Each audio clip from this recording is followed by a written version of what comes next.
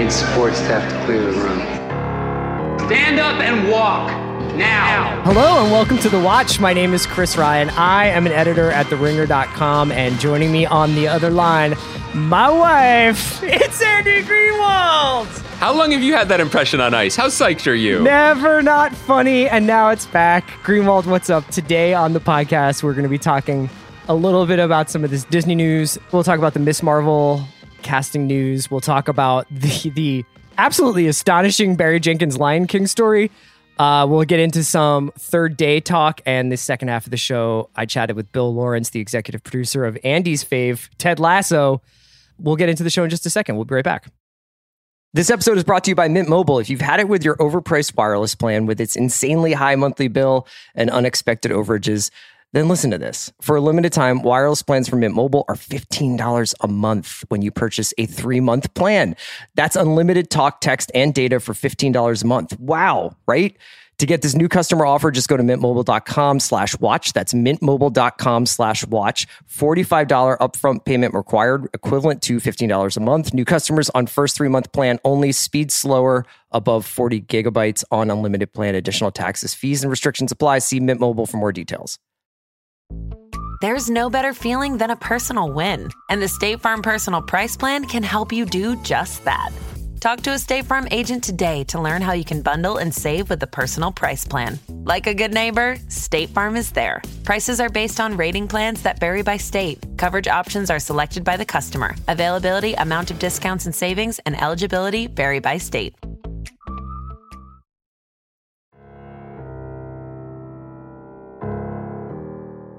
Greenwald, what's up, man? Happy Thursday.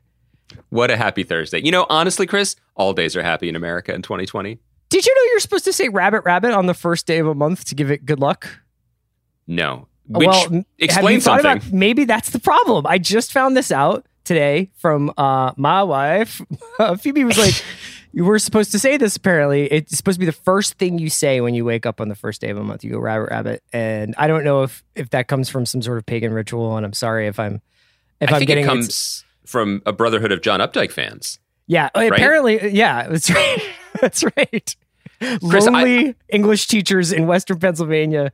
That's our demo. Come on. Yeah. I also think that normally I might be skeptical of information like that I have not heard for the hundreds of months on which I've been on this planet. However, given the current state of things and the direction of all life on the planet, I am basically willing to become Jack Houston in Fargo season 4. Like, if you tell me I need to knock on every door I enter and exit 10 times, okay, sure. I'm already washing my hands 10 times a day. I'll do whatever work is necessary. I mean, the amount, exactly. The amount of ritual I now have in my life, from not leaving the home without a face covering to giving all my liquid income to Senate races in states I've never visited, sure. Pile it on. Whatever. Let me just say, big fan of Mississippi and Iowa. I got you. Andy, so what do you want to start with today? I guess we have a bunch of Disney news to get to. I want to get to the third day, which concluded, I guess, the first half of its season. The third day. I want to talk a little bit about this absolutely bonkers Lion King stuff to me. And then the second half of the show, I talked with Bill Lawrence. The Ted Lasso finale is imminent, so the season finale, and if folks have been enjoying that, Bill and I had a really lovely chat about what he and Jason Sudeikis were sort of aiming for when they were making the show, and how it kind of evolved from. You were not their target audience, apparently. No, you didn't come up. Honestly, we didn't bring up the haters. We just talked about. Now I know. Chris, Brandon Flowers and I talked about you for like 10 minutes. Did you really? I just was testing if you listened to the interview. Let's talk a little bit about Miss Marvel, because you texted me this news. Let me just give listeners a little bit of a background on this. So Miss Marvel is going to be a Disney Plus show. The star of the show is going to be someone named Iman Vellani, who will play Kamala Khan, a 16-year-old Pakistani-American girl in Jersey City who will become Marvel's first Muslim superhero. And it will eventually cross over into Captain Marvel storylines, and they are projecting that it will make the jump from Disney Plus into the MCU, and the show will be run by Bisha K. Ali, who worked on Four Weddings and a Funeral, which I enjoyed very much, as well as it's going to be directed by Adil Arbi and Bilal Fallah, who helmed Bad Boys for Life, which I assumedly have not seen yet. I can't believe you haven't seen that. Have you seen it? No, I just assume you have. No, I have not seen it yet. So this Historically, is, I'm a fan of the Bad Boys Expanded Universe, by the way. Me too. If they want to, I'm just waiting for the Pantoliano standalone. That's what I'm holding up for. Let's talk a little bit about Ms. Marvel. You texted me and you were like, "This is huge. This is big news." People might not know this character, but this character of Ms. Marvel is not just crucial to the success of Marvel, the comic book company, in the last 5 years. I absolutely believe that she is critical to the success of the MCU in general over the next 10. So they had to get this right. They took a chance on casting an unknown, which I think is probably the right move. I mean, how unknown is she? There seems to be one photo available to the press when they broke the story, and I think the photo was from a pamphlet handed out at TIFF, the Toronto Film Festival, where she was involved, not in a performing role. So she's under the radar, but I think that's good. So some background on the character. As Chris learned firsthand when he was working on the intro to this podcast a number of times, Marvel Comics publishes a lot of characters with the word Marvel in it. Yes. And basically in the 70s, there was I thought it was called Brad Marvel, but it was apparently I was wrong. Yeah. That's pronounced Marvel. But in the 70s, there was a space lord named Captain Marvel, who was a Kree warrior whose name actually was Marvel. I stepped on my own joke with the truth. And Carol Danvers, who's the character that Brie Larson plays in the movies, appeared and there was a connection to that character, but was basically given the name of Ms. Marvel, even though she was a captain in the military. Anyway, a few years ago, the character of Carol Danvers, who I've said this before on the podcast, it's worth noting again, spent all of the 1980s trapped inside the brain of the X-Men character Rogue, who stole her powers and her identity into her mind. That was not in the movie, right? No, but that's just what the 80s were like, kids. Yeah. That's so weird.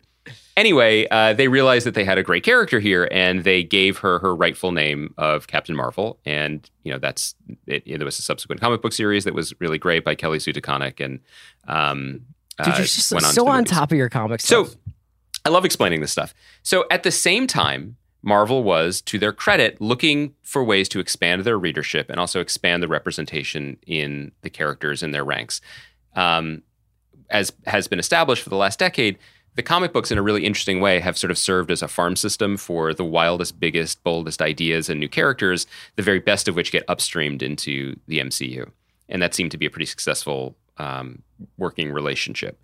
And an editor at Marvel named Sana Amanat, who basically wanted to create a character that was in some ways spoke to her background. She is a Pakistani-American Muslim woman who grew up in the suburbs reading comic books and, not necessarily seeing herself represented in those comic books. She reached out to a comic book writer and novelist and memoirist named G. Willow Wilson, who herself converted to Islam. And together they came up with this character, 15-year-old girl, Pakistani-American, as you said, Kamala Khan, who it's so crucial to me also that she lives in Jersey City. So she's that close. She's basically bridge and tunnel to the MCU. Gotcha. All the superheroes are swinging over the streets of Manhattan, and all the events are going down there, and she's just over the river. And she's a big superhero fan. And at the same time as this, Marvel, because they didn't own the movie rights to X-Men, tried to make their pre-existing idea of the Inhumans a thing. You may remember that disastrous TV show. Basically, They were like, we're going to... That was on ABC, right? Yes. They were like, we're going to bury the X-Men since none of this IP can go into our movies. Now it's no longer the case. And we're going to suddenly amp up this idea of that in the same way that mutants can just sort of appear, Inhumans can appear too, even though traditionally it was about a royal family that lived on the moon with a telepathic dog. Mm-hmm. Don't I make you just want to like crack the spine on some old graphic ends? Anyway, she got powers, and her powers, the word that was coined for the comic are embiggening. Like she can stretch her arm and make her fist really big. And she was given the name Ms. Marvel and got a really cool costume in tribute to her hero, Carol Danvers, and got a cool costume designed by Jamie McKelvey, who also designed the Captain Marvel costume that is in the movies. All of this to say, this book in 2015, when it launched, I was G. Willow Wilson and Adrian Alfona, captured the thing that has always made Marvel Comics great. It didn't just set out to be a new Spider-Man. It was a new Spider-Man. in the sense that the thing that has always made Marvel appealing was the kind of ground's eye view, the outsider's view, right? She was an incredibly compelling person with a life, and she's a teenager, so there are always the school problems and relationship problems, friend problems, but also had these powers and stumbled into the big time. And there's something about that alchemy that's just magic and really worked. And she became kind of a bridge from the older Marvel Universe characters that everybody knows to the new generation that they've been trying to populate. And some of those new generations, some has gone well, some hasn't gone well. Some of the stories have been better than others. There's been a lot of reactionary pushback because a lot of the next generation of characters are more diverse versions, for lack of a better word, of established characters. So there is a young black woman wearing a Tony Stark armor who's called Ironheart. There is a cybernetic daughter of Vision whose name is Viv Vision from that Tom King book I was telling you about. And they're in a group book called The Champions, blah, blah, blah. The thing that's so great about this is bringing her into the MCU not only puts us back on that ground level that I think works best for Marvel characters. Instead of, purple space gods, we could be back down in the bodegas of Jersey City wondering what the hell that wormhole opening up over Manhattan is. It's also a way to bring in new fans and a new generation of younger heroes into this world. And it's no accident that this huge video game that, again, this is just me talking because I haven't played this, but it looks cool, that came out this year. It was Marvel's Avengers, and it's like this big, massive, you can play all the heroes and play with friends, blah, blah, blah. The story that it tells is the Avengers are no more, and Kamala Khan has to bring them back together. She is like the skeleton key that brings them back together, which isn't to say that that's where the MCU is going, but it is a window into the corporate thinking. Like they had all just kind of scattered to go start their own businesses or something? Start their own podcasts. Yeah. Which was, which I normally would support. But so this idea that, which I like, it goes hand in hand with moving to TV for some of these stories. It's like, we've gotten real big with this. Everything in the Marvel universe for the last few years is either about the multiverse or, time travel or the fundamental facts of existence. And we've gotten pretty far away from one of the most appealing things about the Marvel universe, which was the more ground level humanity that's mixed into superheroics. So much like she is a bridge to that type of storytelling, she is a smart choice for the first person to be introduced in a Disney Plus TV series and then graduate into the films, which was something that was verboten from the TV arm for a while when they were feuding. And now they are no longer feuding because now movie characters are coming to TV. And now for the first time, it'll be vice versa. Yeah. So I have very little to add in terms of, I can't add anything to what you've just said about the character. I'm obviously really unfamiliar with their comic book background, which is my point. Basically, is like we have now entered a zone where I think casual fans of the Marvel character galaxy are probably pretty unfamiliar with a lot of the people that are going to be coming forward in the next coming half decade. And I think that's really cool. Like, I think this started mostly with Guardians of the Galaxy, where I was just like, you got to explain this to me. Who are these guys? There's really a raccoon. Yeah, and exactly. I think we were appropriately skeptical at the time being, because I think we were sort of saying, like, you're not even done really telling the story of the Avengers and Iron Man and Thor and Hulk and all these things. We haven't even had a Hulk standalone movie. What is this Dirty Dozen in space? This Edward Norton erasure will not stand. We have absolutely had a Hulk standalone movie in the MCU. That's true. But, Ruffalo had not gotten his own one. Yes. I think that this just tells me, we're now in a realm that sort of has left behind the old way of doing things in the old school of Marvel characters. But also, I think it's going to be really exciting for a lot of people who aren't really huge comic fans to be introduced to these people, because those first round of Avengers movies were a lot of fan service. It was a lot of you've been waiting for so long to see Thor and his hammer, and we got the guy who looks like Thor, and this is the hammer. It was so much of it was about wish fulfillment, and this is actually just pure storytelling. And I'll say another thing, which is I really admire how the way that they're running Marvel right now, it kind of reminds me of the San Antonio Spurs, where you have an institutional kind of culture and knowledge of the kinds of stories you want to tell.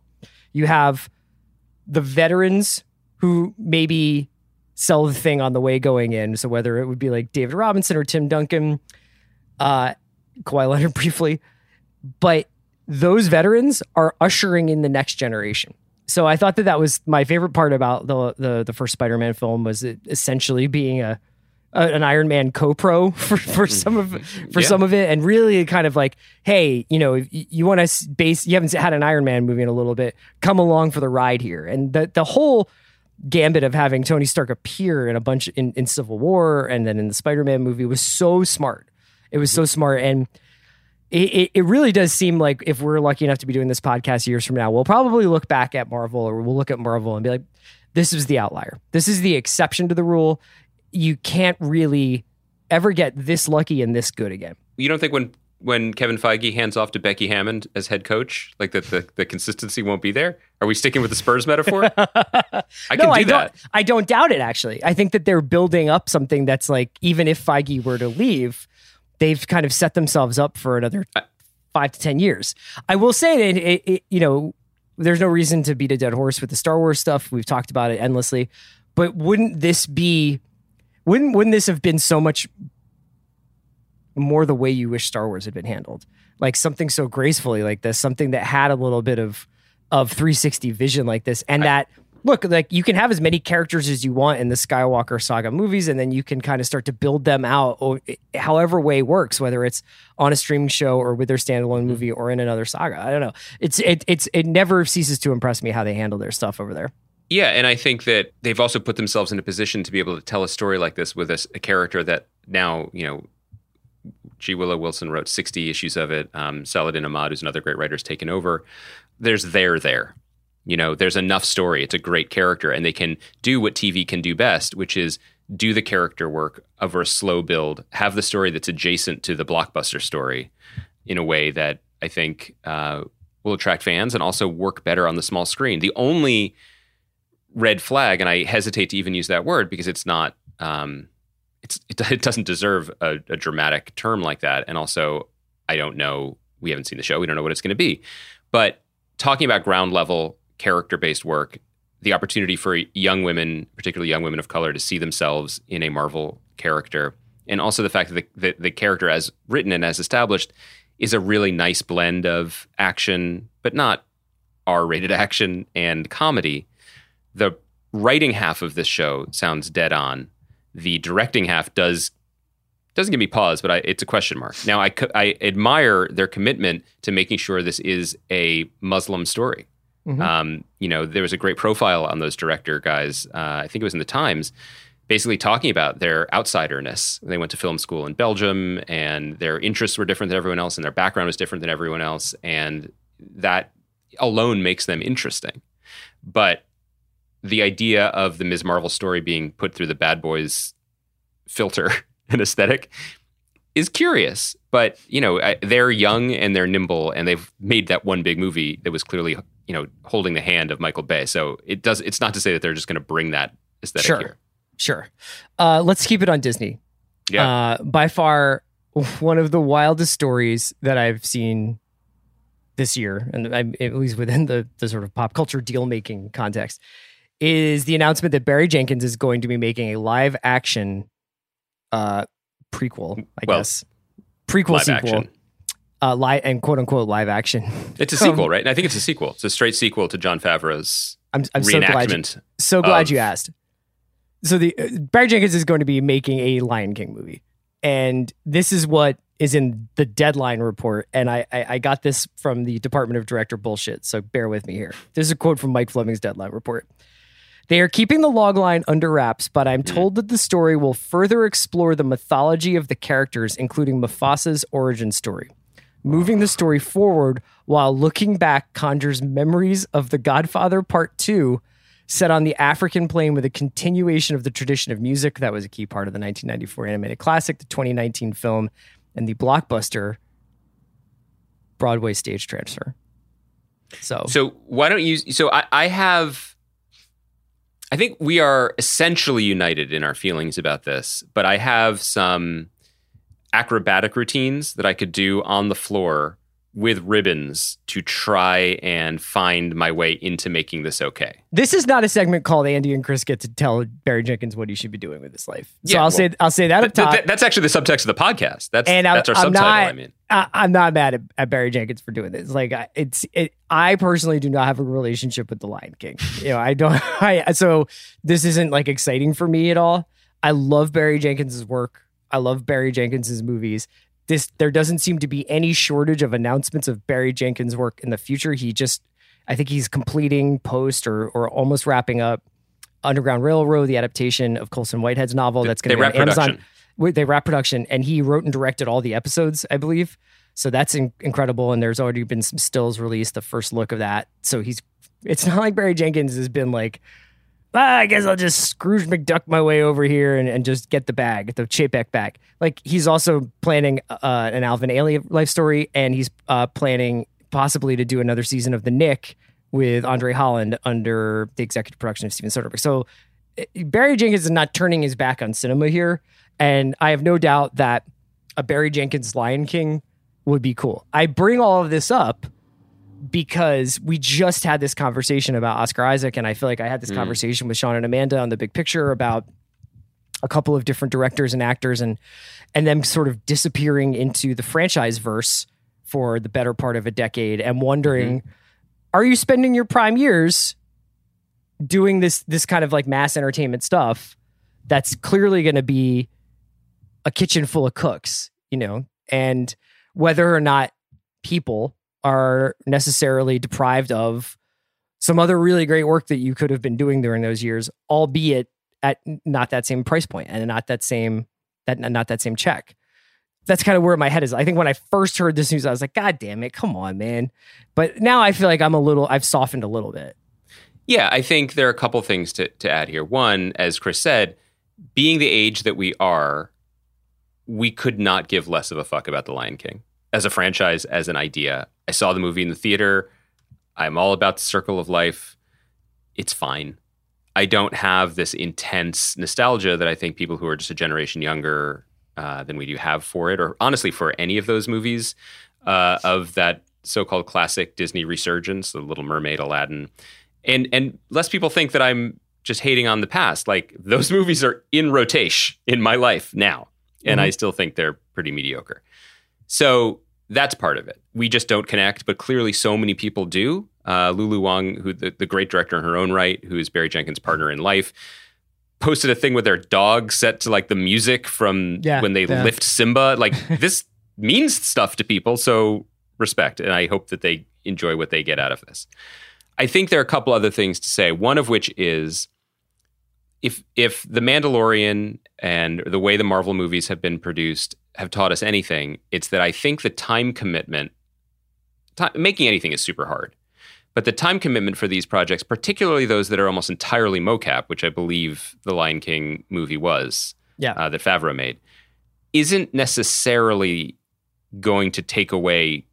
It's not like he's doing this instead of The Nick or whatever, right? Like, I think that he can tell people what he wants. They're going to do the ping pong balls, and then he can be there to craft the movie with the tools they give him. So I don't think it's necessarily taking him off the board for an extended period of time. Yeah, right. I think that's one part of it. The other part of it that I think we should, that I don't want to underrate is bigger than the movie itself. And it's something that we aren't necessarily the best people to be the spokesman for, but modeling that a black filmmaker can produce content on this billion-dollar level. And it doesn't just have to be Jon Favreau, who is an incredible talent in what he's proven able to do. But I don't think anyone was looking at, Made or Jumanji and being like, this guy is the next great cinematic artist, which people have said, maybe rightfully so, about Barry Jenkins after Moonlight and Beale Street. Really underrated, by the way, Beale Street. And so take that with the fact that despite, it's Elton John's songs, isn't Jeremy Irons the voice of Scar? This has been claimed, I think, The Lion King, as a black story because it is set in Africa. And when they made the Favreau version, it has Donald Glover and it has Beyonce, and it was an almost entirely black cast with Favreau being like, put that ping pong ball a little to the left. So I do think it matters. I think in terms of representation and in terms of who gets to be in charge of these types of projects, it absolutely matters, and I respect the hell out of it. But the thing that I want to circle back to that we said when we were texting about it is I was suggesting, in some ways this is like, Ryan Coogler turning Black Panther into not just an exceptional movie, but something that really, really is a significant piece of art and piece of just work in the world in terms of its trickle-down effect and what it showed people. And not to step on your take, but I thought it was a really smart one. It was just purely that Ryan Coogler is a pop filmmaker. When we say that, right? And we say it like with a compliment. Yeah. But that is his métier, if you will, is getting audiences all the way in, right? Yes. Like the ATV scene in Creed, I mean, he is a populist, whatever you want to call it, filmmaker in the best way in the tradition of someone like Spielberg, where Jenkins, up to this point, has been more of an artiste. Yes. I mean, it's been more Criterion than it has been Disney+. So I think when you're seeing the reaction out there, it has nothing to do with whether or not anyone thinks Barry Jenkins can make a good Lion King movie. It's just about whether or not you just do we need more Lion King movies, or are there other stories to tell? Are there other more beautiful? Yeah, I don't even know how to phrase this right, because I really do think like there's all the chance in the world that Barry Jenkins can make an incredible Lion King movie, maybe unlike any Disney film ever made before. I mean, I think I like that you were suggesting that there's a time in the future when we're doing this podcast, because it suggests that there will be a time in the future, and I'm all in on that. But it might be worth looking back on this era and the art that it produced and what paths filmmakers took, because I think one of the things that people take into consideration when faced with these choices is someone's going to make this movie. The live action or whatever you want to call it, Lion King movie made $1 billion. They were going to make a sequel. So who's going to get to do it, and what are they going to do with it? And, I think there's three paths. I mean, there's probably more, but for the sake of being reductive on a podcast, I'll just pull that number out of the air and say there are kind of three paths, right? For engaging or not engaging. You can completely engage, and that's the Colin Trevorrow model, right? Where you make an indie film and then you immediately grab the bag and start making Jurassic Parks or Star Wars or whatever on that giant level, because that's what's being made. And you have ambition to do that. There is it's not really a one for them, one for me anymore model, but there is the kind of... But that crucially is, I think, what's fucking me up in my thinking, is that I think I still have residual... I have a residual kind of reaction to news like this where I'm like, is this like kind of a sellout move? And I don't mean that against Barry Jenkins per se. I mean, like, I still have residual 90s-itis about deviating from doing it yourself and making something really special and important that only you could make. And that's my hangups. Like, those are outmoded, antiquated ideas of thinking about culture. I think that's why I reacted the way I did. It's just because you like Claire Denis does not mean you can't make a fucking Lion King movie, obviously. Yeah, but I do think that there are people who choose the Claire Denis path and just continue to make their, smaller scale movies that are true to them. And he will probably be able to make way more Claire Denis type movies after Lion King because he made Lion King. I think the thing that this put into my mind, and it was also because we were talking about Fargo last week, and I was reading another interview. If you look at the last 5 years of Noah Hawley's career, or his career, actually his work to date, right, as someone who wrote a bunch of novels, created 2 TV shows that were not based on IP, that came and went one season each. One was My Generation and one was The Unusuals, that we always talk about because it had Renner under contract for like a 7-year contract for an ABC cop show when The Hurt Locker came out, and ABC canceled it anyway. And then breaks through with Fargo, which is okay, I will make this puzzle box work because you have this IP and you want to make it something else. So I will use that as a trampoline to get to where I want to be in my career. And ultimately it worked, because you end up making a season 4, as we said the other day, that is purely a Hawley work, right? It's not really based on anything else. But then his other TV shows or other projects that we know about anyway, one is X-Men related, the one that I worked on, Legion. Yep. And then we know just from the trades and from things that he's talked about, there was a Doctor Doom movie that he wrote There was a Star Trek movie that he was going to write and direct that is now dormant. And then this week said that he pitched on an Alien show. None of this is a slight against him. And he has he also has a tremendous, enviable career. But that is the nature of having a career in TV now, or pretty much in anything, right? He has an overall deal with Fox, and Fox is like, you can pursue developing these other things. And, I worked with him on a Kurt Vonnegut adaptation, but it's probably telling that the X-Men related one went to air before the Vonnegut did, if the Vonnegut one ever does. And that was a really fucking weird X-Men adaptation. Yeah, it was super weird. The fact that it still was able to go up under the cover of being part of the X-Men universe is why, I mean, who knows? The Vonnegut thing might have been even more straightforward than Legion. No, I would say no. But yeah, like, you have to take those meetings and you have to throw those pitches, to keep the arm limber and to keep the arm paid. So it's just, it is something that we continue to watch. It's interesting. I think ultimately the bow to put on this particular box is like, we just think Barry Jenkins is awesome. So we will engage with what he gives us. I love Barry Jenkins movies. I can't wait, and I'll see whatever he makes. That's what I would say. Let's talk a little bit about Third Day before we get to my interview with Bill Lawrence. So, Third Day concluded its first 3 episodes, they were entitled Summer. Those 3 episodes, and they were, by the way, just like my summer in so many ways. Exactly. I have to say, it was uncanny, ripped from the headlines. This land is the soul of the world, and it is sick. So we wrapped that up on Monday night. On Saturday, I don't know about you, Andy.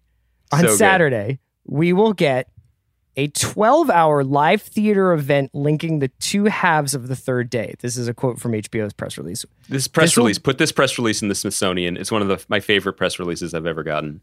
It'll be broadcast on HBO's Facebook page. Again, a 12-hour theater event. Tell them what time it starts, Chris. Tell them what time it starts. 4:30 a.m. Eastern on Saturday.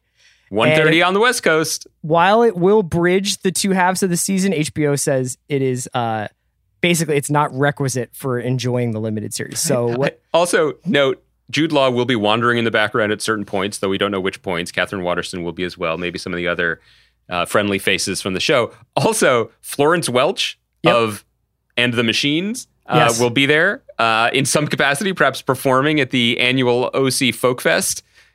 It's just tremendous. God bless. So I guess you can watch you can watch replays of this play, and maybe, I don't know, maybe they have plans to cut it down from 12 hours. I, as a avowed fan of this show, don't know how I'm going to make my way through a 12-hour immersive theater experience, despite the fact that I really would love to check out large swaths of it. I got the impression from Catherine Waterston that this was like one of the reasons she did the show was to try something like this. Now, I'm pretty sure in its original conception, this was supposed to be, I think, shot on the island. Like, they were going to do this as a kind of like, on-set experience. Yeah. I imagine they're doing it in some sort of COVID testing-friendly theater experience. We'll have to see. First of all, are you going to check this out at all?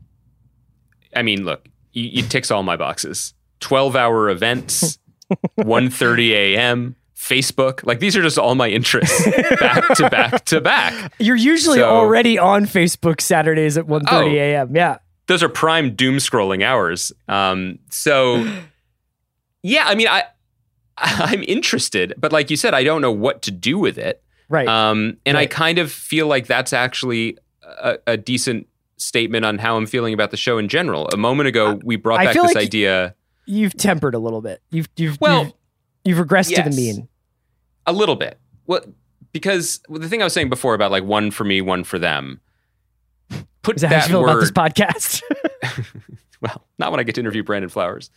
Put this in the mouth of an HBO programming executive. That's what I feel about this. And because when the show started and that premiere episode was so great and so thrilling and such a tonic for people who are bored with things being kind of samey, I was like, why aren't they promoting this more? Why are they're not burying anything. It's HBO. It's there for you. But like, I didn't see much promotion for it. And then the next 2 episodes aired and I was like, oh, I get it. This is one for them. This is what HBO is saying of people they want to be in business with. And it's something they admire. I think that this show, kind of like what you said Catherine Waterston told you, I'm so thrilled they're doing it. I'm so thrilled they're going for it. I admire the hell out of it.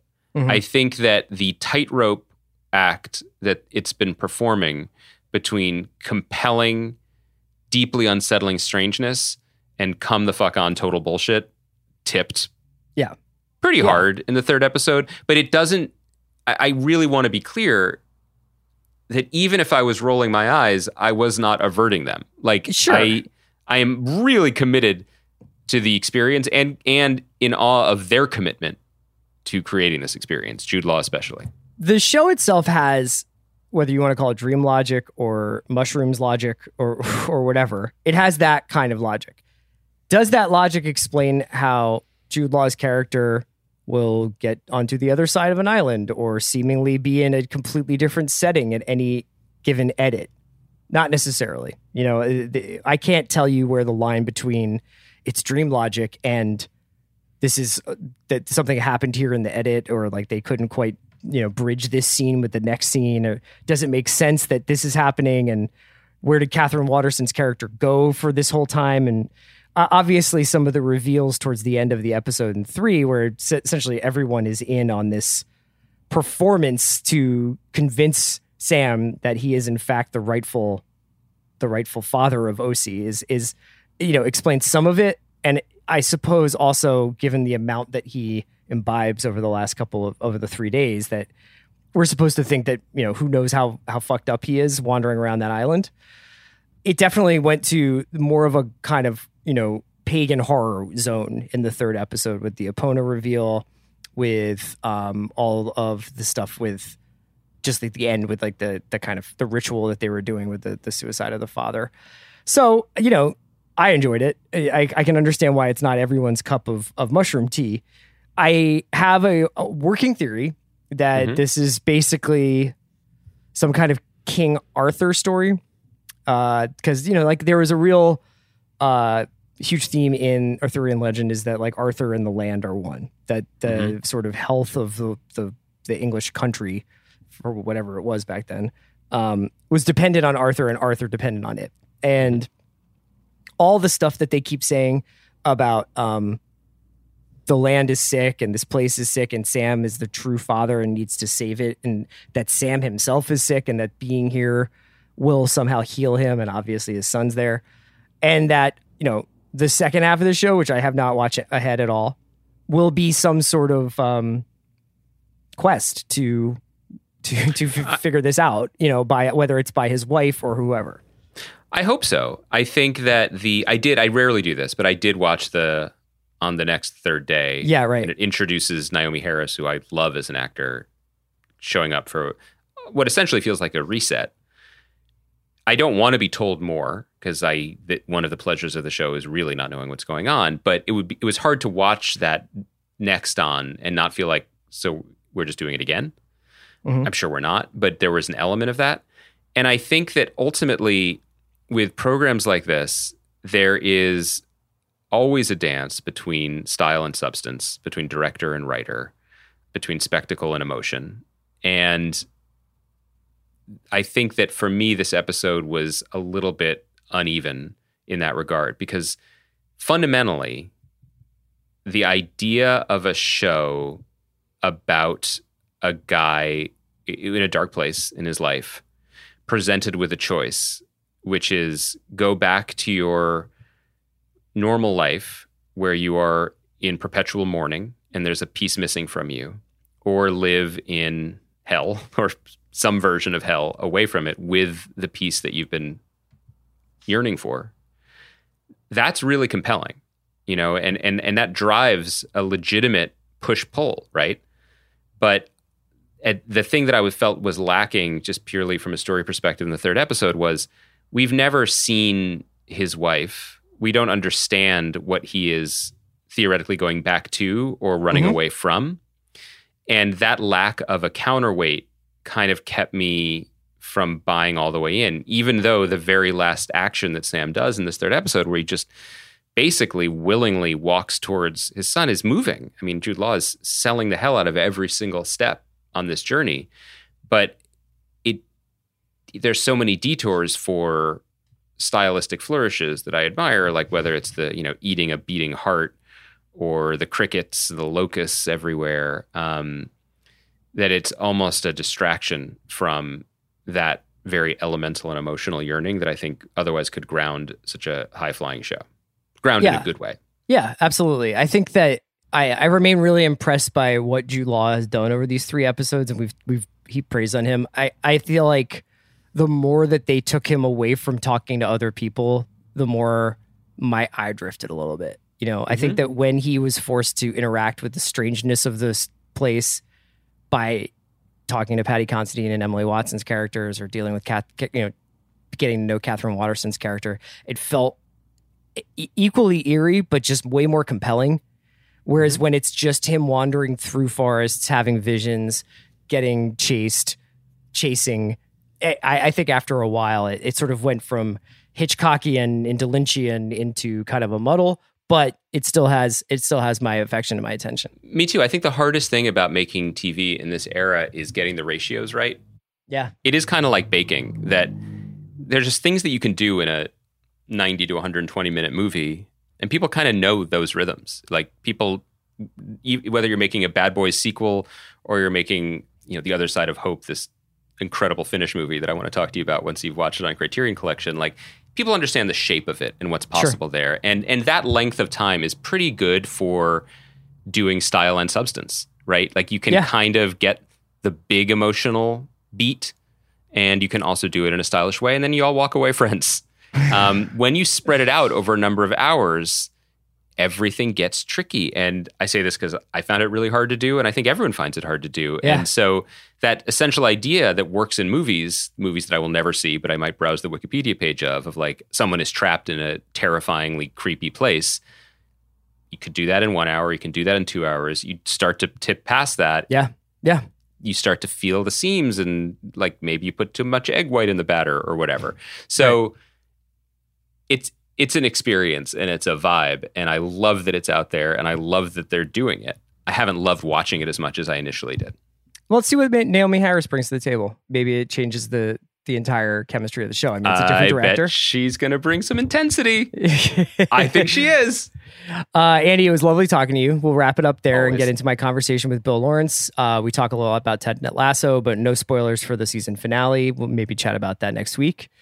Greenwald, always a pleasure. On Monday, tune in for another episode of Andy Explains Comic Books. I think it's one of our best, if not wordiest bits. Enjoy this interview. Enjoy your weekend, Baranskis. This episode is brought to you by Mint Mobile. If you've had it with your overpriced wireless plan with its insanely high monthly bill and unexpected overages, then listen to this. For a limited time, wireless plans from Mint Mobile are $15 a month when you purchase a 3-month plan. That's unlimited talk, text, and data for $15 a month. Wow, right? To get this new customer offer, just go to mintmobile.com/watch. That's mintmobile.com/watch. $45 upfront payment required, equivalent to $15 a month. New customers on first 3-month plan only. Speed slower, above 40 gigabytes on unlimited plan. Additional taxes, fees, and restrictions apply. See Mint Mobile for more details. When you need mealtime inspiration, it's worth shopping Kroger, where you'll find over 30,000 mouth-watering choices that excite your inner foodie. And no matter what tasty choice you make, you'll enjoy our everyday low prices, plus extra ways to save, like digital coupons worth over $600 each week. You can also save up to $1 off per gallon at the pump with fuel points. More savings and more inspiring flavors make shopping Kroger worth it every time. Kroger, fresh for everyone. Fuel restrictions apply. eBay Motors is here for the ride.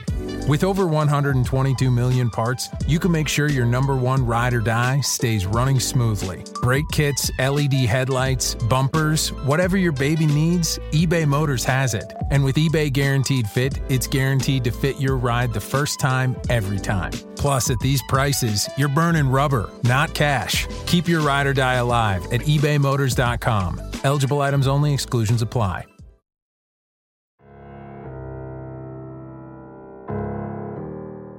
I'm joined now by Bill Lawrence, executive producer of Ted Lasso. Among, many legendary sitcoms, has worked on Spin City, Scrubs, Cougar Town. And Bill, thank you so much for joining us today, man. I'm happy to, man. Excuse to not be working. It's awesome. I went back and I watched, I went back to the origin story, the original text of Ted Lasso, and watched some of the commercials because I don't think I'd seen them since they were on NBC for the Premier League.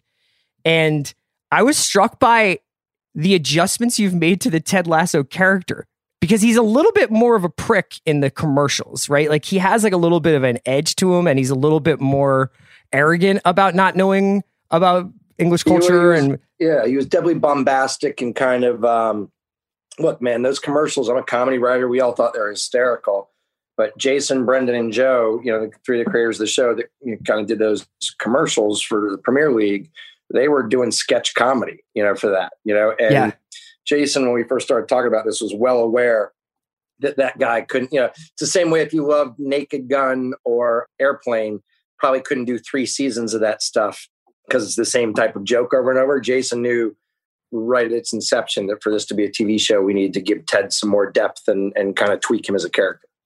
And I was wondering, starting from the starting point of it being, this an advertisement essentially, I guess the only way to go is deeper, right? Because it's like you have to keep expanding this character. You have to keep kind of giving him some emotional depth, giving him a backstory, giving him some things for people to latch onto. Was that actually a fun challenge to have, rather than whatever, like starting from somebody who you're knitting out of whole cloth? Yeah, look, it was such a challenge even to sell the show, because in a good way, Jason came to me and he's like, man, I get more recognized for Ted Lasso in the UK and Europe than for any movie or SNL or anything. I'd love to do this as a TV show. And he had a bunch of stuff already thought out. And the burden was, when you have funny sketches like that, and you go try to sell it as a TV show, they're available for all those streaming sites to watch. And the hardest part for Jason and me was convincing people that it was going to be different than those. I don't even think of them as commercials, to me. Sure. They're like promotional videos that those guys, real comedians. It wasn't a marketing ploy, invented the character. And I think those things stand up as funny regardless. So it was really hard to go out and say, I know you guys have seen those, but it's different than that. He's a better guy. He's nicer. It's more optimistic and hopeful. He's not as much yelling, because they had stuff to look at. And only Apple, was kind of like, oh, we get it. We see what you're trying to do. So that challenge was a blast. And with those expectations, of what that character was, the most fun thing for me, I'm very grateful for all the positive response, but so much of it starts with the disclaimer of, this show, I couldn't be more surprised or shocked. This show is actually decent. And I always take the time to say I'm as surprised as you are. You know what I mean? But it's that narrative has been really fun for me. That actually leads to a question I wanted to ask you, which was there a scene that you guys wrote? Was there a moment on set? Was there something? What was the first time you thought that? Were you like, oh, maybe we have something special here? No, what was interesting, man, is I thought that, especially knowing that Jason would be playing the part and getting to hear him read lines while you were writing them, even before you have a cast together. I thought that the show was going to work creatively in the sense that we were all going to be proud of it and like it. I thought it was really good. The cast is all really good. And I thought that early on. I was worried about expectations in terms of it's a sweet, hopeful, optimistic, show. And I'm a comedy writer. I love snarky, edgy comedy. And I love Veep is one of my favorite shows ever. And I've written a ton of it myself, but we don't live in that world.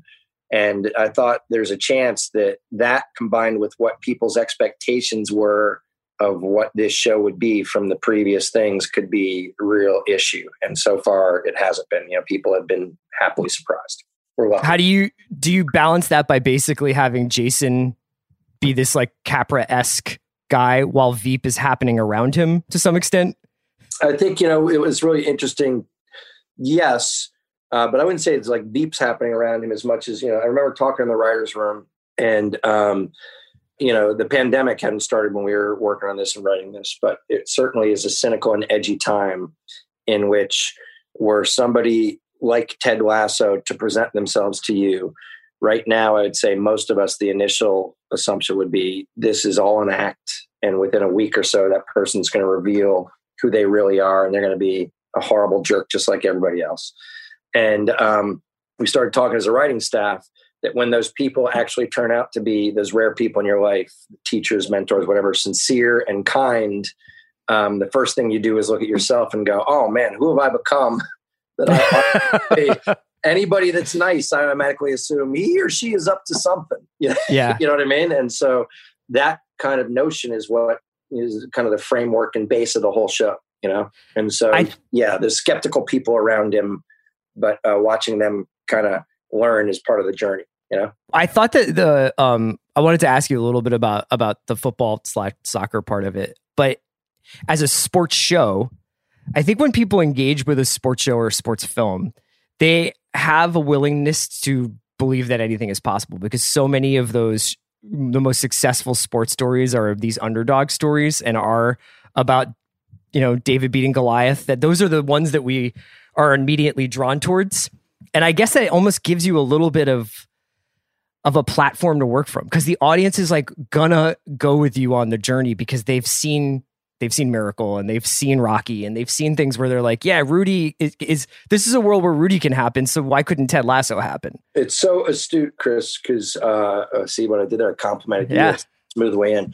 Because look, what we talked about is when we think we're doing a sports movie. We all love it, okay? And the reason we like that for a TV show is sports movies transcend sport. I'm not a huge boxing fan. I saw every Rocky movie the night they opened, okay? And what was really interesting is when you're doing a sports movie, you have a decision right at the start, which is we're going to do a sports movie, but it's different. And then you're like, really? So you're not going to do the underdog? You're not going to, that's really hard. You know what I mean? Because there's been so many. Everybody's got a different favorite. Bull Durham, Cutting Edge, if you like figure skating, Hoosiers, Rudy, Major League, name them. And so what we decided to embrace instead is if you're doing a sports movie as a 3-season, TV show, you get to do the tropes that people expect, let them think they know what's going to happen, and then twist the tropes in a way that seems kind of cool and surprising that you get to know the characters better, So I'm well aware, as is Jason, that in the movie Major League, there's so many things that we've taken from the movies we've loved, had an owner that was trying to destroy the team. And that's what that character did. They said, I'm trying to destroy the team, and they try to destroy the team. And for us, we go, wow, if Major League was a 30-episode season, maybe you'd find out why that person felt that way.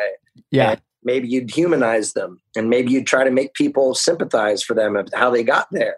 And maybe, by the course of events, they would find their way out of that hole, or maybe not, and that's how we kind of approached it. Embrace all the tropes and then do our own spin on them. Yes. As we kind of examine. So we have the diva player, we have the aging star, we have, the girlfriend and stuff. But I would argue that not any of them is completely 100% typical once people let themselves get sucked in. Yeah. What was your relationship to European football going into this show? Big fan or couldn't? Dude, we joked in the writer's room that other than Brendan Hunt, one of the creators who loves the Premier League, that I knew the most about soccer/football because I won a state championship when I was 11 in Connecticut. I was the goalie, and I was never quite sure of all the rules. Like, I knew I was always supposed to yell. I mean, we won the states. I got the trophy, and I knew I was supposed to yell offsides if someone scored on me, but I was never quite sure if it was offsides or not. And we're sports nerds. We were required, for our own sanity, not only Brendan, but we hired some British writers, both for cultural help, but intentionally one whose whole family are Tottenham supporters, one whose whole family are Crystal Palace supporters, just so they gave us, the cultural background and that kind of psychotic, British fandom and what it means. Yeah. And then we equated it to American college football because that's the only place here that you see such, tribalism and regional obsession that kind of the whole culture and life is based around it. Did you, when you were like talking to the British writers, or as you were getting a little bit more familiar with the Premier League, did you come across people like Roy Keane, who feels like a real life version of Roy Kent? Or did you come across like a Jamie Vardy or people like that you were like, you got to be kidding me. This is an amazing character. We should use some of this in the show. We watch the Sunderland documentaries. We've all buried ourselves and we know about everything from which you speak and are trying, our best to be authentic and to have people see things that are real within it, So, of course, we all buried ourselves. I know more about the Premier League than I ever wanted to right now, which is fine. And like right now, we're all following what's the chain? All the writers were on a text chain today. I think it's about this writer that's not going to an Italian team because he lied on his test. Oh yeah, Luis Suarez. Because you have to take an Italian language test to be on an Italian team, and I guess he failed passed, it or didn't take it. He cheated. Yes, classic, man, classic. But the so we are begrudgingly learning, and but you can't look. I would also use this opportunity to make a plea. Is we're going to do our best. I think we got better and better at shooting the football, and we're trying to stay real. I tried to prep everybody for with the Premier League, the fans are so obsessive. Even now I'll see they're trying to pretend that it's Everton and I saw them. I'm like, no, the locker room's not the right color. I get it. Okay? And, and I went through this on Scrubs because, there would always be a lot of really supportive fans that we were grateful for and some people that didn't like it. But then the other pocket was all the people like, that catheter was set to the medical community. The one surgeon who's on message boards. They would never do this without steroid. The x-rays backwards. I'm like, I know the x-rays backwards. It's supposed to be. They're scrubs. And so it's a hard battle, but I understand it because I'm the same way with my sports, How do you push, did you guys have any internal rules for how, not naive, but basically how much of a newbie could Ted be in this role while still keeping Richmond even vaguely afloat? Because he's learning the game as the season's going on. I know he has help. I know he's got Roy and his assistant coaches, but you don't show a lot of football. In your mind, did you have a line that you couldn't cross in terms of Ted's relationship to the sport itself? All right. So look, there's a metaphor for we live in an era, no matter where you fall on it politically, that a reality star is the guy that guested on my sitcom Spin City is the president of the United States. So that's to true. me, a successful coach could get hired as you know what I mean? It's to me as a TV writer, I'm like, oh, so there's no rules anymore. Oh, okay. So the one thing that we wanted to make clear is it's okay for Ted to be slightly ignorant or clueless in this world. And it's one of our biggest rules. It's from Jason. Ignorance with arrogance is no bueno. And that's what the commercials kind of did, which was, I don't know, but I'm going to just get louder and yell, Yeah. But being clueless or ignorant and learning and never going back to that, ignorance with curiosity is the best version of, an American abroad to us is oh, that's how it works. Now I got it. Cool. I got it. Yeah.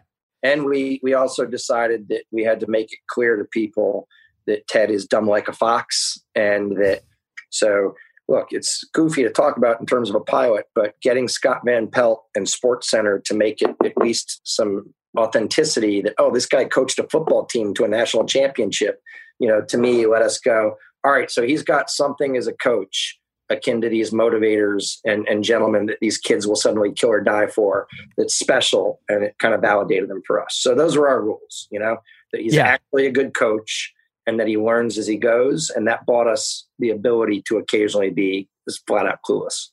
I was reading some other interviews you had done around Ted, and you were talking a bit on, especially about working on Spin City and sort of finding characters as you guys were going through this, what was back then a normal season, but now it seemed absurdly long to do 23, 24 episodes, however many episodes of a season of Spin City there were.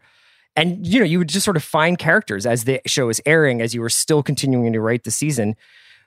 Is that process very different now? Do you have to sort of decide this is who Rebecca is and this is going to be her arc for better or for worse? And what's that like? Yes, in terms of creating the characters and the types and knowing where we want their emotional journey to go. No, in terms of when we got different performers there, it was so exciting to cast people in the UK that I hadn't regularly worked with before, and that, talent that was new to us, not necessarily new to them. But we, without a doubt, once we cast people, tweaked everything to their strengths, and, that gradual handing over of ownership of a character from writers to performer, it worked really well on this show. And, part of the experience was creating that in our own way, so much so that Christopher Fernandez was this kid that read for Jamie Tart, and sent his audition in, and he didn't get that part, but he was so joyful and an amazing footballer and stuff. I'm like, oh, this guy's going to be someone named Danny Rojas that comes in the middle of we just got it from seeing him work. and getting a feel for him as an actor. And he was so joyful and kind, and it just bled out. That's who that guy actually is, former professional player too. Oh, interesting. Yeah, he played in Guadalajara for years and then went to an acting academy in London. So we were still able to do it. We just had to do it at a different pace than we do it here in the States. Was the process, was the production process working on a streamer much different, or was the notes process different? Were there any surprises or any changes for you? The Apple is really supportive, but I've been doing this for a long time, so I think I'm bought certain leeway of people trusting me until I screw up. And the biggest thing was not being a prisoner to running time.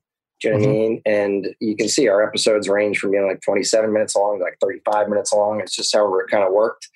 The toughest thing in shooting in London is American filming. This is just random from producing side, thrives on overtime. Okay.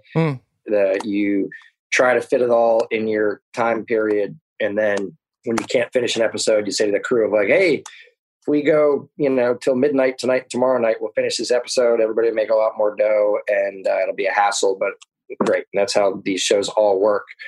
Was so funny for us as neophytes getting over there. The craftsmen and the crew are so good. The actors are so good, but they're not down with overtime, man. They just go home. Yeah. You're like, hey, if you want, we can spend 2 more hours and finish this. They're like, no, we're good, but thank you. Good night. They're like, we're going to the pub. See ya. Oh my God.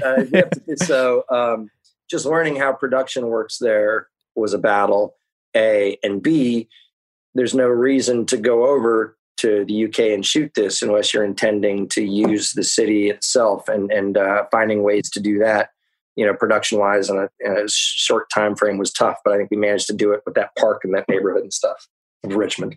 So yeah, I really enjoyed the small but like very lived in sense of London, and like even just the returning to the pub over and over again. I thought it was just like a really nice setting for it. It's hard not to. Yeah. By the way, my favorite thing is that our practice field is from the lowest division of professional soccer there, where people, I think, probably the lowest division that the players don't necessarily have other jobs. Like they don't. Right. So would it be like League Two or? I think it's even below. It's Hayes and Yetting, if you look it up. And they actually had a great season. They had a great season that ruined our production thing because they were a perennial awful team, and they were suddenly in these big games that on days we were supposed to shoot on that field. But and a cool thing of trivia, their stands are modest, and they had this giant, just empty, almost crawl space attic of, I guess at one point it was going to be luxury suites or something like that above the small stands that was never completed. And so when we went over there, I was like, how do you guys feel about us building a set of the owner's office up here? And they're like, yeah, we don't care. And so that window of hers that you look out at, field, that's actually their field. Do you know what I mean? And they play their actual games in, and stuff. And we built sets above their stands in it. It's the weirdest thing that I've ever done as a producer. But I think that type of stuff added to the authenticity too, I hope. Yeah, I mean, it definitely doesn't look like it was shot in Atlanta. It feels very much very, very much where it's set. Without going into any details, because we're going to run this before the season finale, so we don't know how, our listeners don't know how it ends.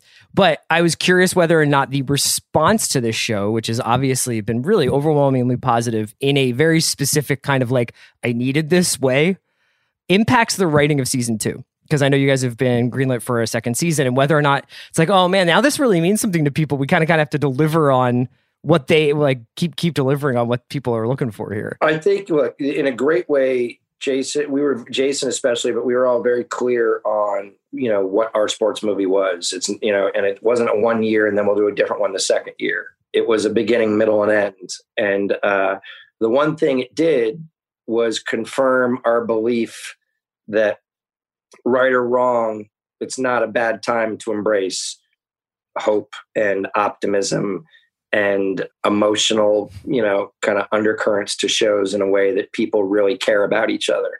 And so, you would be crazy to think that after having our fears allayed, that people don't want to watch that in a comedy, that we would get away from. So we're embracing it, and crossing our fingers that, people won't have had their full of it by then. But without a doubt, it just kind of reconfirmed for us what we wanted to do.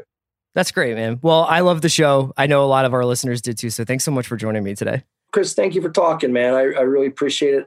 And I would tell people it's a dorky thing, so I don't usually do it, is social media, but the whether it's Jason liking your stuff or me and Brendan and the other cast member, we're actually on there because we think part of this whole show and the good spirit of it is communicating with people. So find us out there, and we're happy to gab about it. Awesome. Thanks so much, Bill.